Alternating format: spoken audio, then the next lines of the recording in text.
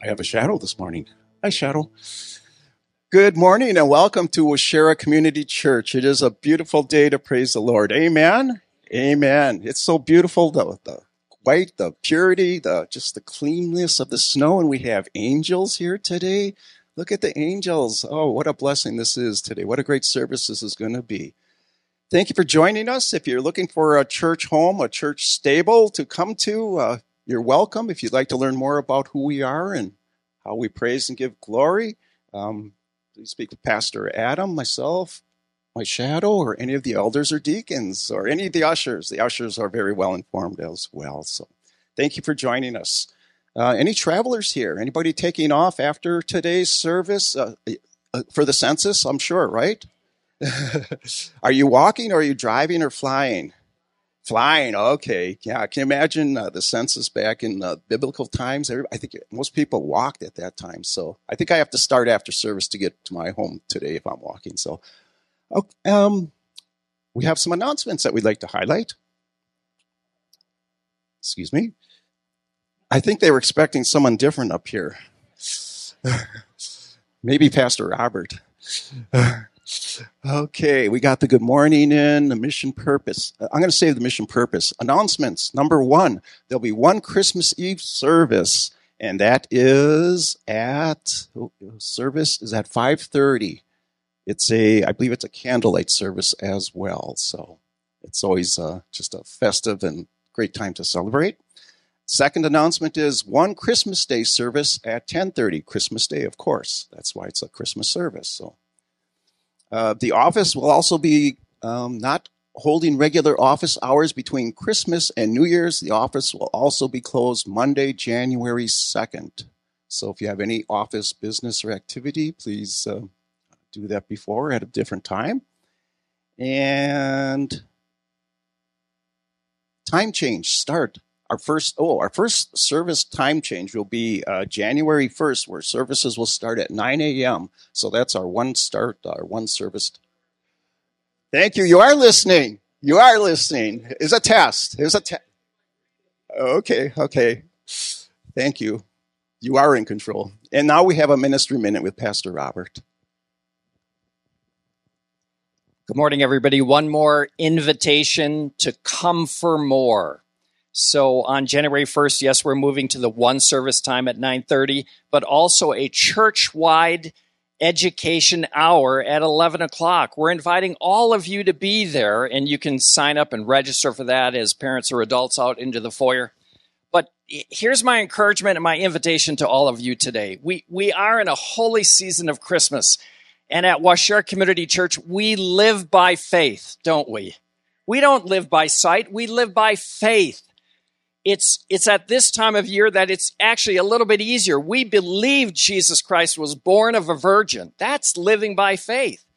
We believe he came to be our Savior and to rescue us from sin. That's an issue of faith. And we believe he's coming back again. That's an issue of faith. And for anyone here or anyone listening to us who has not yet crossed the line of faith, this is the season for us to invite your family and friends to say, hey, look at Jesus Christ. Consider what Scripture says. It's true. It's believable. It's by faith. But for our parents and adults here, I think I've come up with the top 10 or top 12 list of reasons why some of you won't come for more. I've thought of those same reasons that all of you have thought of. I'm not sharing that list with you this morning, because my point is to invite you to come by faith. And when I filter through faith, through trusting in the living God, my 10 or 12 reasons why on January 1st this may not work, or it's too long for us as parents to sit, our kids won't be able to do that. When I filter all my reasons through trusting and walking in Jesus Christ, you know what? All the reasons go away. Because we are a people who walk by faith, not by sight. So in this holy season of Christmas, we invite you, all of you, come for more. 2 weeks from today, come for more. Your children, you as parents, you without children, come for more. Thank you, Robert.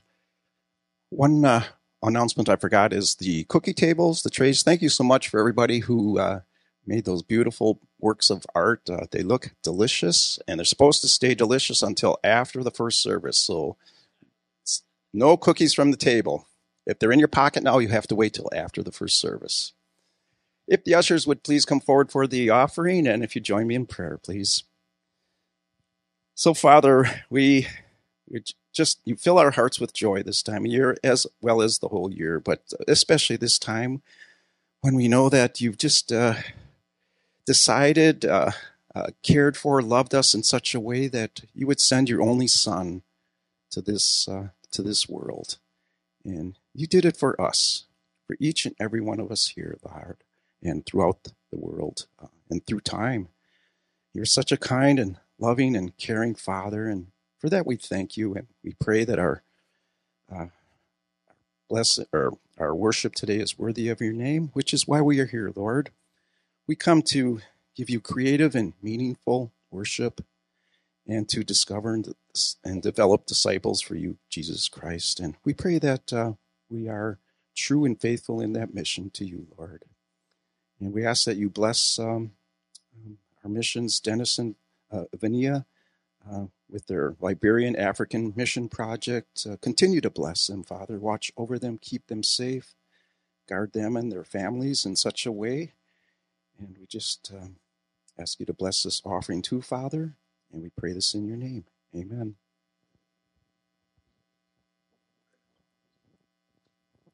Good morning. We are the Wrights, Peter, Alyssa, Matthias, Tobiah, Elisha, and Jeremiah.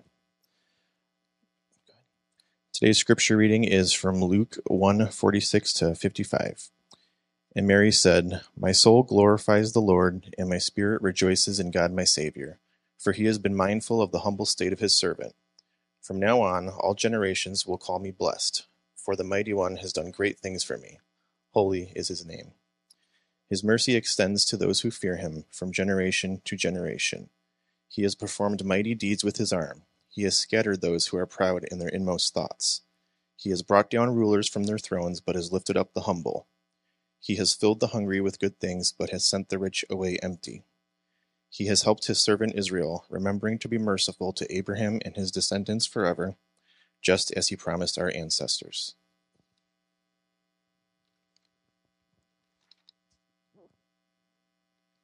We've been reading selections from the Jesus Storybook Bible, explaining God's great plan to rescue his people. He whispered the promise to Adam and Eve, offered his people hope through Isaiah, and foretold a time of rejoicing in the time of Ezra and Nehemiah. Today we read about Jesus' mother, Mary, who believed God and responded in obedience and praise. Here's how it goes. There was a young girl who was engaged to a man named Joseph. One morning, this girl was minding her own business when, suddenly, a great warrior of light appeared right there in her bedroom.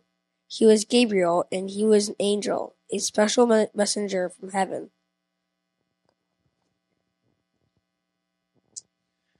When she saw the tall, shining man standing there, Mary was frightened.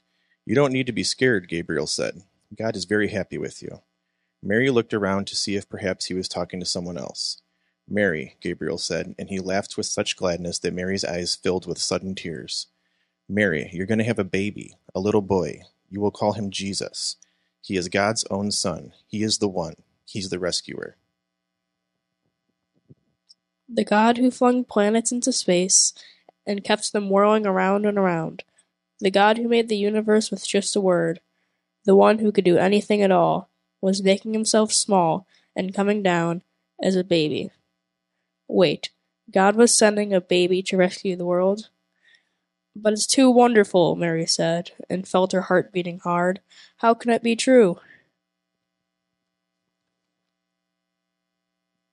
Is anything too wonderful for God? Gabriel asked. So Mary trusted God more than what her eyes could see, and she believed. "I am God's servant," she said. "Whatever God says, I will do." Please pray with me. What a miracle, God. Not that you could enter this world as a baby, for we know that you can do anything, but that you would.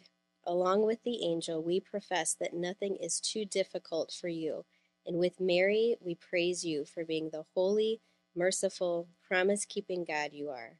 In Jesus' name, amen. Wasn't that just beautiful? The kids, man, that was fantastic. We have been going through the Gospel of Matthew 1 and 2, because this Advent season we've been looking at the Christmas story through the eyes of Matthew. So we're in chapter 2 now, verses 1 through 12. And let me get my clicker ready to go. I put up here just to give you an idea before we do the sermon, just in 2 weeks, this is what Sunday lineup is going to look like. I'm really excited about the 9 o'clock part here, because if you like to come in and join with others to pray for the service ahead of time, we're going to be in the library at 9 o'clock. So if you'd like to get some extra prayer time in, that's where we'll be. Then at 9:20, right around there, Aaron's going to start some music in the sanctuary. So if you want to get in some more songs and sing a little bit more, make sure to come in a little bit early and you'll get a little more music. Then at 9:30, we'll have our all-together family worship time together. And then just prior to the sermon, just like right now, just prior to the sermon, there'll be dismissal to kids' church for those that are going to that, age 4 through 4th grade. And then when the service ends at 10:40, we'll head back to the lobby and have our coffee and our cookies and our hospitality time. But it'll also be a transition time for our church-wide Sunday school for children and adults that'll start at 11 o'clock. And then that'll complete at 11:45. So looking forward to our new schedule starting in 2 weeks. Matthew approaches this whole idea of Jesus coming as Jesus the King. Jesus the King.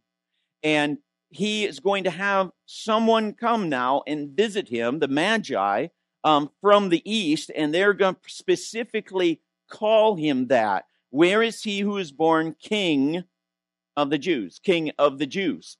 And if you got a sheet this morning, what I did this morning, it's a little bit different than I've done before, is you just have the scripture, and it's got a lot of space in there so that you can write down some things as I'm going along, as I'm reading through this. So now after Jesus, and we've learned that Jesus' name means God is salvation. We've said that over and over again. So when you say his name, it's attached to why he came. He came bringing salvation. God is salvation. Now Jesus was born in Bethlehem of Judea. Bethlehem's a little tiny town south of Jerusalem, about 6 miles. About 6 miles. It's kind of in the shadow of Jerusalem, because Jerusalem is way up high on a hill, and you could look down through the valley and see this little town called Bethlehem. In the days of King Herod, now this is Herod the Great, and he reigned from 37 to 4 BC, somewhere in there, and he's called Herod the Great because he was the great renovator. So he's the one who came in and redid the whole temple. He's the one who did a lot of improvements all over the city of Jerusalem. And so when you looked over the city of Jerusalem, you saw the hand of Herod the Great in his renovation of that town. But he was also the great eliminator, because King Herod, if there was any threat to his role in Jerusalem, his MO, his mode of operation, was just to get rid of them. And he actually did this with some of his family members. He would eliminate them if there was a threat to his position of being the king. It's also written in history that when he was close to death, he was afraid that no one would mourn his death. So he took the officials during that time, threw them in prison, and told the authorities, when I die, they all die too. Because then, therefore, there will be great mourning in Jerusalem. People from the outside will say, oh, they must have loved their king. And so he even devised a way for people to feel sorry for him. He was the great eliminator. Behold, that word we come across over and over again in Matthew means to see, but it's also to pay attention. So it's not that you just saw, well, yeah, I saw that. No, it's actually you saw it and you're paying attention to it. You're focused straight in it. Behold, Magi from the east arrived in Jerusalem saying, now who are these Magi? Here's a little bit of a history lesson that we went through before. At one time, Israel was a united kingdom all together. Then it became a divided kingdom. There was a northern kingdom and a southern kingdom. And God told them, because they were unfaithful to his covenants, he told the north and he told the south that if you do not turn back to me, there's going to be a foreign power that's going to come in and take you away. And that's what happened in the north. The Assyrians came in. And then later in the south, the Babylonians came in and took the southern tribes away. Babylonians were the rulers at that time. The next one that came into power was the Medes and the Persian. The next one that came into the power were the Greeks. And then the next one that came into world dominance was the Romans. And now we're up to Jesus' time. Why do we bring this in? Because who are these Magi? Who are these Magi? We make them out to be three. We give them names. We've done a lot with them, but what do we know about Magi? And to know this, you have to go to the book of Daniel. The book of Daniel. Daniel was a young man when he was taken from Jerusalem to Babylon in that captivity. While he's there, he distinguishes himself as a man of God over and over and over again. And it's in the book of Daniel that we see who the Magi in a general term are.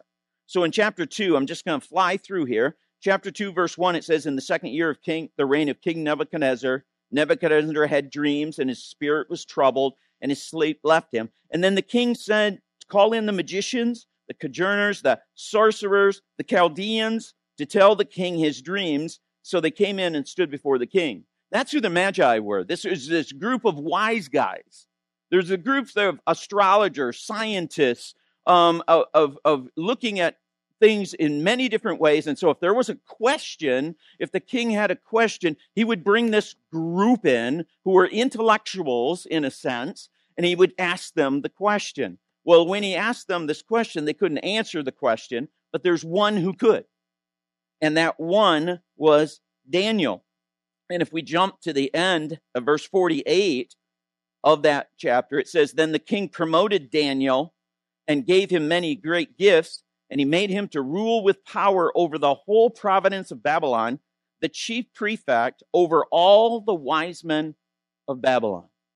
So now this young man from Jerusalem, transplanted into Babylon, is the chief over all the wise men, over all the Magi. Let me go a little bit farther just so you can see his prominence in this role.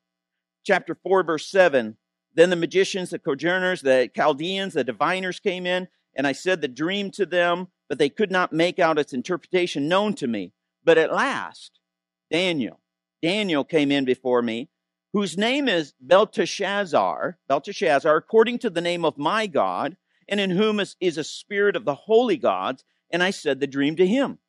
O Belteshazzar, chief of the magicians, since I know that a spirit of the holy gods is in you, and no mystery is difficult for you, say to me the visions of my dream, which I have seen, along with my interpretation. So King Nebuchadnezzar, king of the world, looks at this young boy named Daniel, and he's chief over all the Magi at that time, and he says, I know why you can do this, because you serve a holy God, and you follow after that holy God. Go to chapter 5, verse 11. Chapter 5, verse 11. Now there's a new king. It's not Nebuchadnezzar anymore. It's Belshazzar, not Belteshazzar, Belshazzar. And there's some writing on the wall, and they can't figure out what the writing is on the wall. And so the queen says this in verse 11. There's a man in your kingdom. There's a man in your kingdom in whom the spirit of the holy gods. And in the days of your father, illumination, insight, and wisdom, like the wisdom of the gods, were found in him. And King Nebuchadnezzar, your father the king, set him as chief of the magicians, the conjurers, the Chaldeans, and the diviners.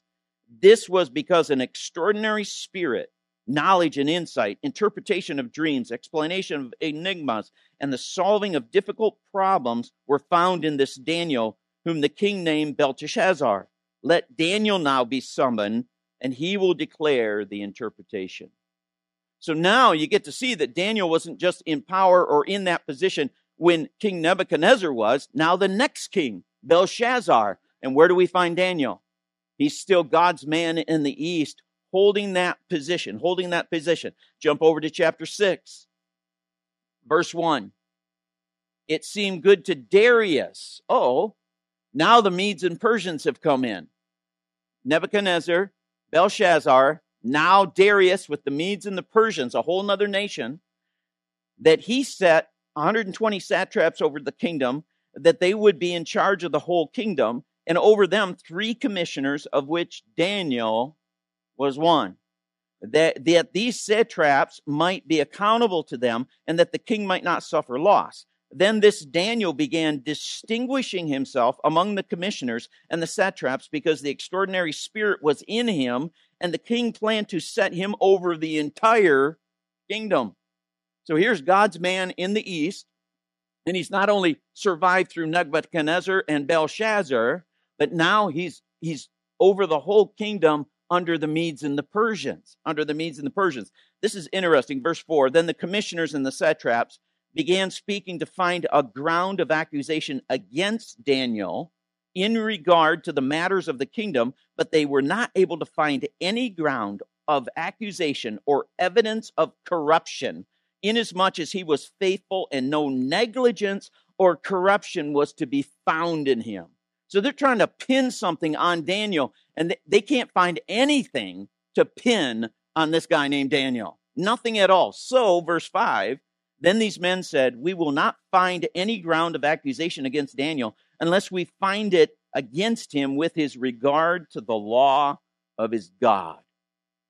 That's the only way we are going to ever pin anything on him, is we got to tie it to this law of God that he holds on to so tightly. And of course, that throws him in the lion's den. And he comes out of the lion's den, and then verse 28 of that chapter. So this Daniel enjoyed success in the kingdom of Darius and in the kingdom of Cyrus, the Persian. Now, why did I read all that? Because I wanted you to read that God had a man in the east, the Magi from the east, had a man in the east for 70 plus years who was over all of the Magi. Now, this is many generations later, but you can just imagine that the influence that Daniel had on this group and his influence of his relationship with God, that the teachings of Daniel would have went down through the generations of him talking about his God, the God of Abraham, Isaac, and Jacob, of him talking about a coming Messiah, that this would have been part of their learning because they would have heard it from the great Daniel. Verse 2, where is he who is born King of the Jews? There's Matthew's emphasis again. He's talking about Jesus as the king. For we saw his star in the east. Most stars go from the east to the west. So we saw it in the east, and it was traveling, and we have come to worship him.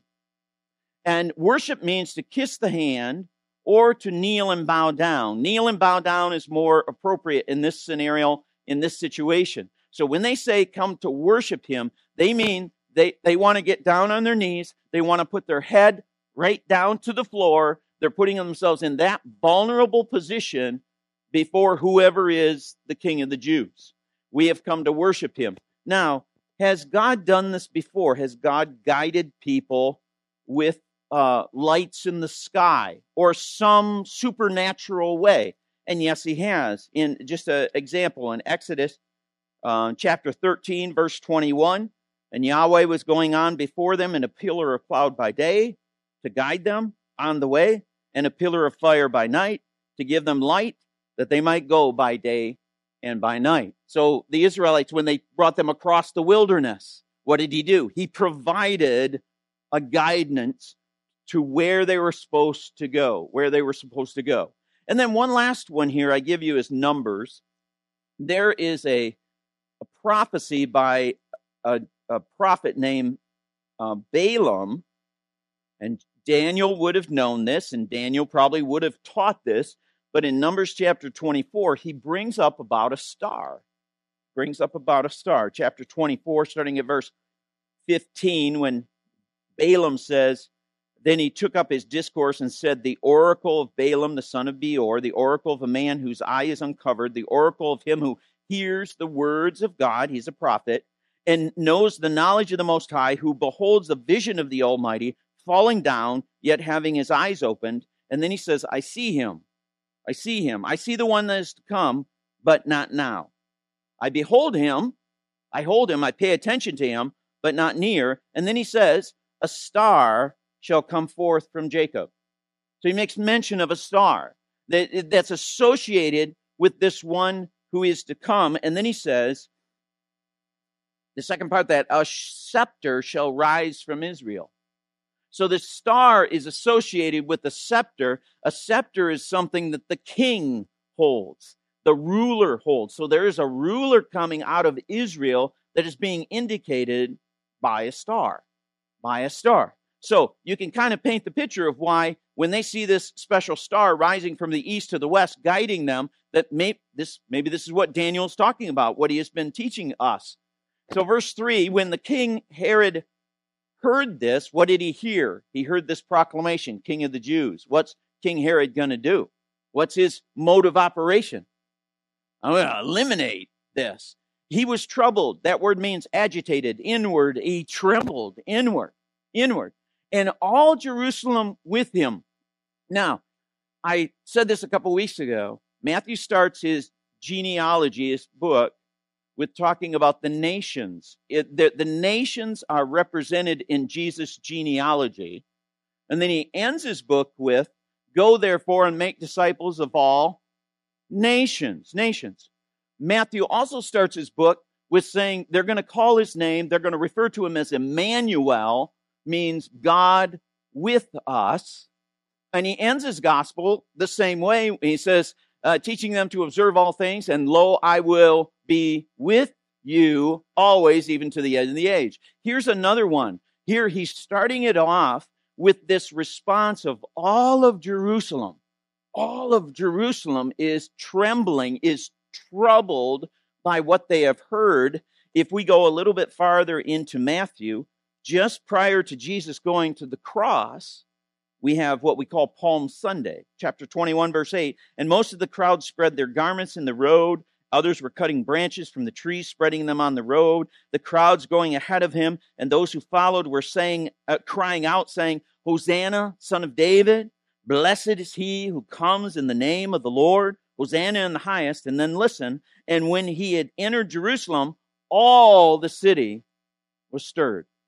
All the city was stirred, saying, who is this? Who is this? Their response at that time, the crowd were saying, this is the prophet Jesus, whom is in Nazareth of Galilee. So he starts his gospel with Jerusalem all stirred up about this. And then toward the end of the gospel, when Jesus comes in on the donkey at Palm Sunday, what's Jerusalem doing again? They're all shook up about this.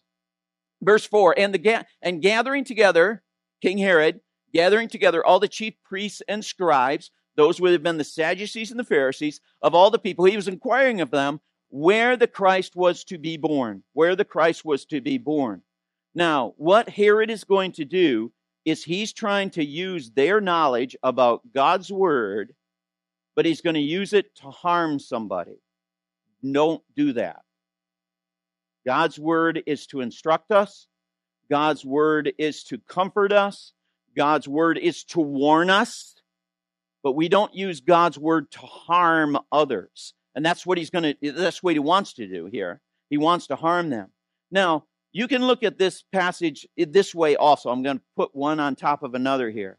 There's three characters: Herod, the priests, and the Magi. You got three. Herod represents those who are antagonistic toward Christ. There are those in our world that are antagonistic toward Christ. Next verse 5, and they said to him, the chief priests and scribes said to him, in Bethlehem of Judea. They knew the answer, for this is what is written by the prophets. Now, the priests are going to say Micah 5:2, but the priests are apathetic to Christ. Herod's antagonistic against Christ. The priests are apathetic toward Christ. They know the answer. They know the answer, but we don't have them going, oh, let's go to Bethlehem. Let's get right down there right now. Let's see what this is that's coming to pass. We don't have that at all. They're apathetic toward Christ. They've got the answer, but they're apathetic. Jesus actually says this in John chapter 5. In John chapter 5, he describes their thought pattern. Verse 39, when Jesus says, you search the scriptures because you think that in them you have eternal life. You know everything in the scriptures. You think it brings eternal life. It is these, meaning the scriptures, that bear witness about me. It's these scriptures that bear witness about me, he says. And then he says, and you are unwilling to come to me. They're apathetic. They're apathetic about Christ so that you might have eternal life. So they state Micah 5:2. And you, Bethlehem, land of Judea, are by no means least among the leaders of Judah, and out of you shall come forth a leader, and who shall shepherd my people. Now, the word for leader means to go before, to rule. And then he ties it, though, with shepherd, which means to feed, to tend, and to keep. That's a unique combination. That we're going to have a leader who's a shepherd. Because lots of times you can get leader in your head and you think of a certain type of person, but he says, no, we need a leader who shepherds. Unique combination. Remember that as we get closer to putting together a search team. Because what are we looking for? We're looking for a leader who shepherds. Now, this is not so unique because when God calls King David, 2 Samuel chapter 5, it says, previously, when Saul was king over us, you were the one who led out and brought in Israel. You were the leader. You were the leader, David. And Yahweh said to you, you will shepherd my people, Israel, and you will be the ruler over Israel. You'll be the ruler over Israel. One last thing I put up there is John chapter 7. And I put this up there because how much did the people know that this was going to happen in Bethlehem? The normal people, the regular people, did they know this, that the Messiah would be born in Bethlehem? In John chapter 7, starting in verse 40, some of the crowd, therefore, who heard these words were saying, this truly is the prophet. Jesus has been speaking, and they're trying to figure out who he is. And some said, truly he is the prophet. Others were saying, this is the Christ. They were saying, this is the Messiah. This is the anointed one. This is the one that has come. That's our assessment of it. Still others were saying, no. For is the Christ going to come from Galilee? Because they knew this Jesus had come from Galilee. He was raised in Nazareth. He had come from Galilee down to Jerusalem. So wait a minute, it doesn't seem to add up because has not the scripture said that the Christ comes from the seed of David? So he comes from the seed of David. He comes from the line of David and from Bethlehem. The village where David was. So that was common knowledge for any Jewish person to know. If you were going to ask him the question, where is the Messiah to be born? You would have that answer. Verse 7, then Herod secretly called the Magi and carefully determined from them the time that the star appeared. Now, watch what Herod does, who's antagonistic toward Christ. He not only uses the Bible to harm, but now he's going to use others. He's going to try to get others to do some of his dirty work. Verse 8, and sent them to Bethlehem and said, King Herod said, go and search carefully for the child, and when you have found him, report to me so that I may too come and worship him. And all of us on the count of 3 said, 1, 2, 3, right. Yeah, right. Yeah. King Herod's going to get down on his knees, his head to the ground, and bow down before this babe. No, that's not what's going to happen here. Verse 9, Now, after hearing the king, they went their way, and behold, there's that word again. They paid attention. Behold, the star which they had seen in the east was going before them until it came and stood over the place where the child was. Now, if Herod is antagonistic toward Christ and the priests are apathetic toward Christ, the Magi are what? They're adoring to Christ. I mean, and there's a sermon all in itself, or message all in itself right there. We're not to be Herod. We're not to be the priests. We're to be who in the story? We're to be the Magi. We're to be adoring of Christ. Verse 10, when they saw the star, they rejoiced exceedingly with great joy. I love this verse. I love this verse because what Matthew does is he puts things on top of things, because he's like, I got to explain this, but it's really hard to put this in words. And I wish you could have been there. If you would have been there, you would have experienced this. That's kind of what Matthew's trying to do here. So when he says rejoiced exceedingly, that word exceedingly is great, but it means number. It means number. So they said it over and over and over and over and over and over and over and over and over and over again because they were so excited that they saw the star. But then he puts on it with great joy. The word great there is a different word. It means mega, and it deals with size and volume. Okay? So he's just trying to express, because these two words are the same, he's trying to express that when they saw the stars, they were saying it over and over and over and over again to one another, and they were getting, they were just coming right out of their skin.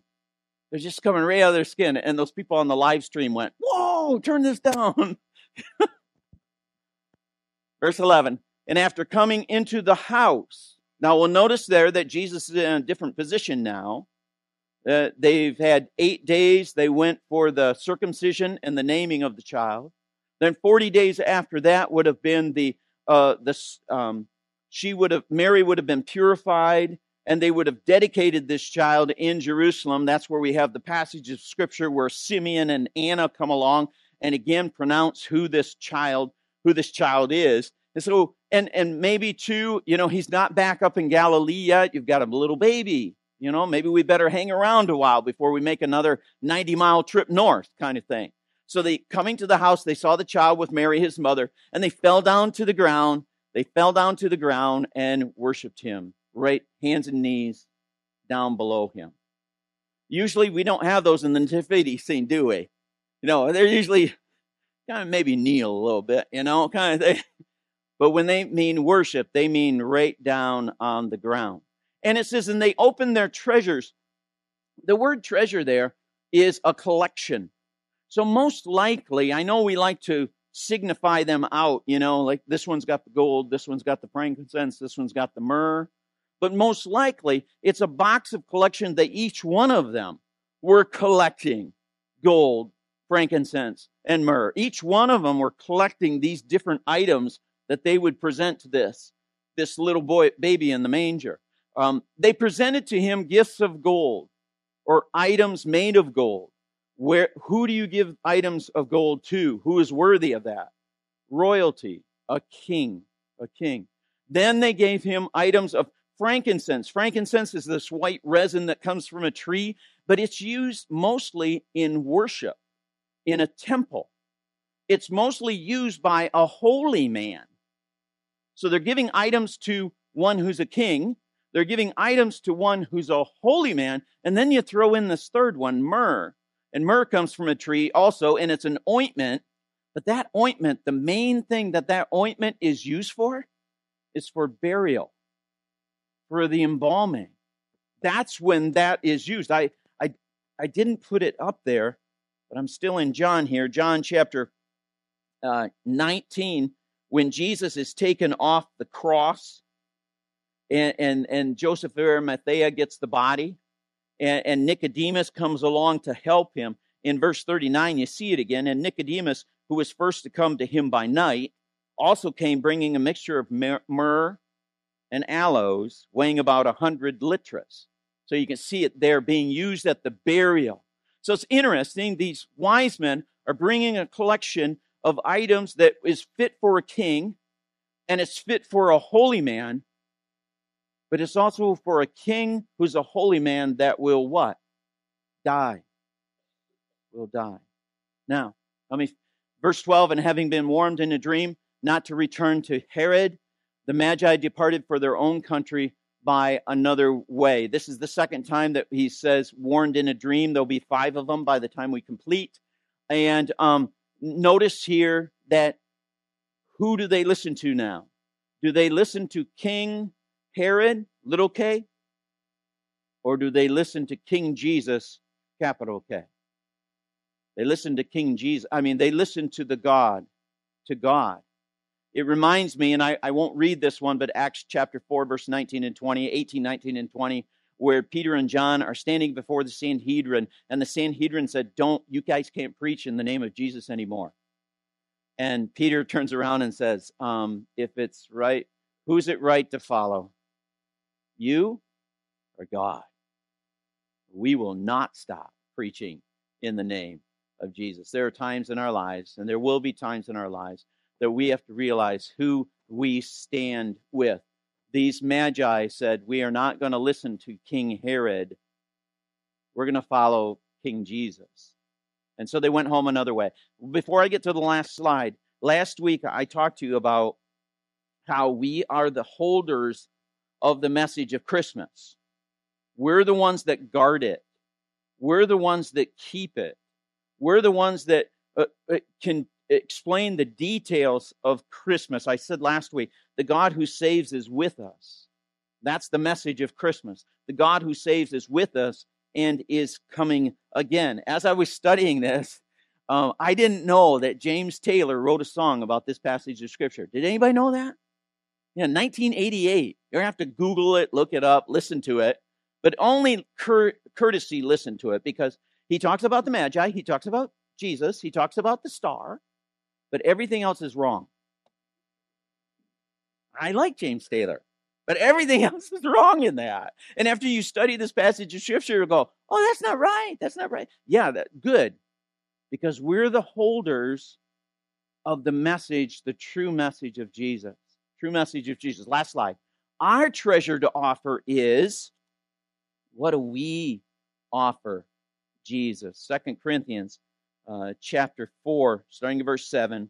But we have this treasure in earthen vessels, that our very lives. We are made of the earth by God. Our earthen vessels, so that the surpassing greatness of the power will be of God and not from ourselves. In every way afflicted. In every way we will be afflicted, but not crushed.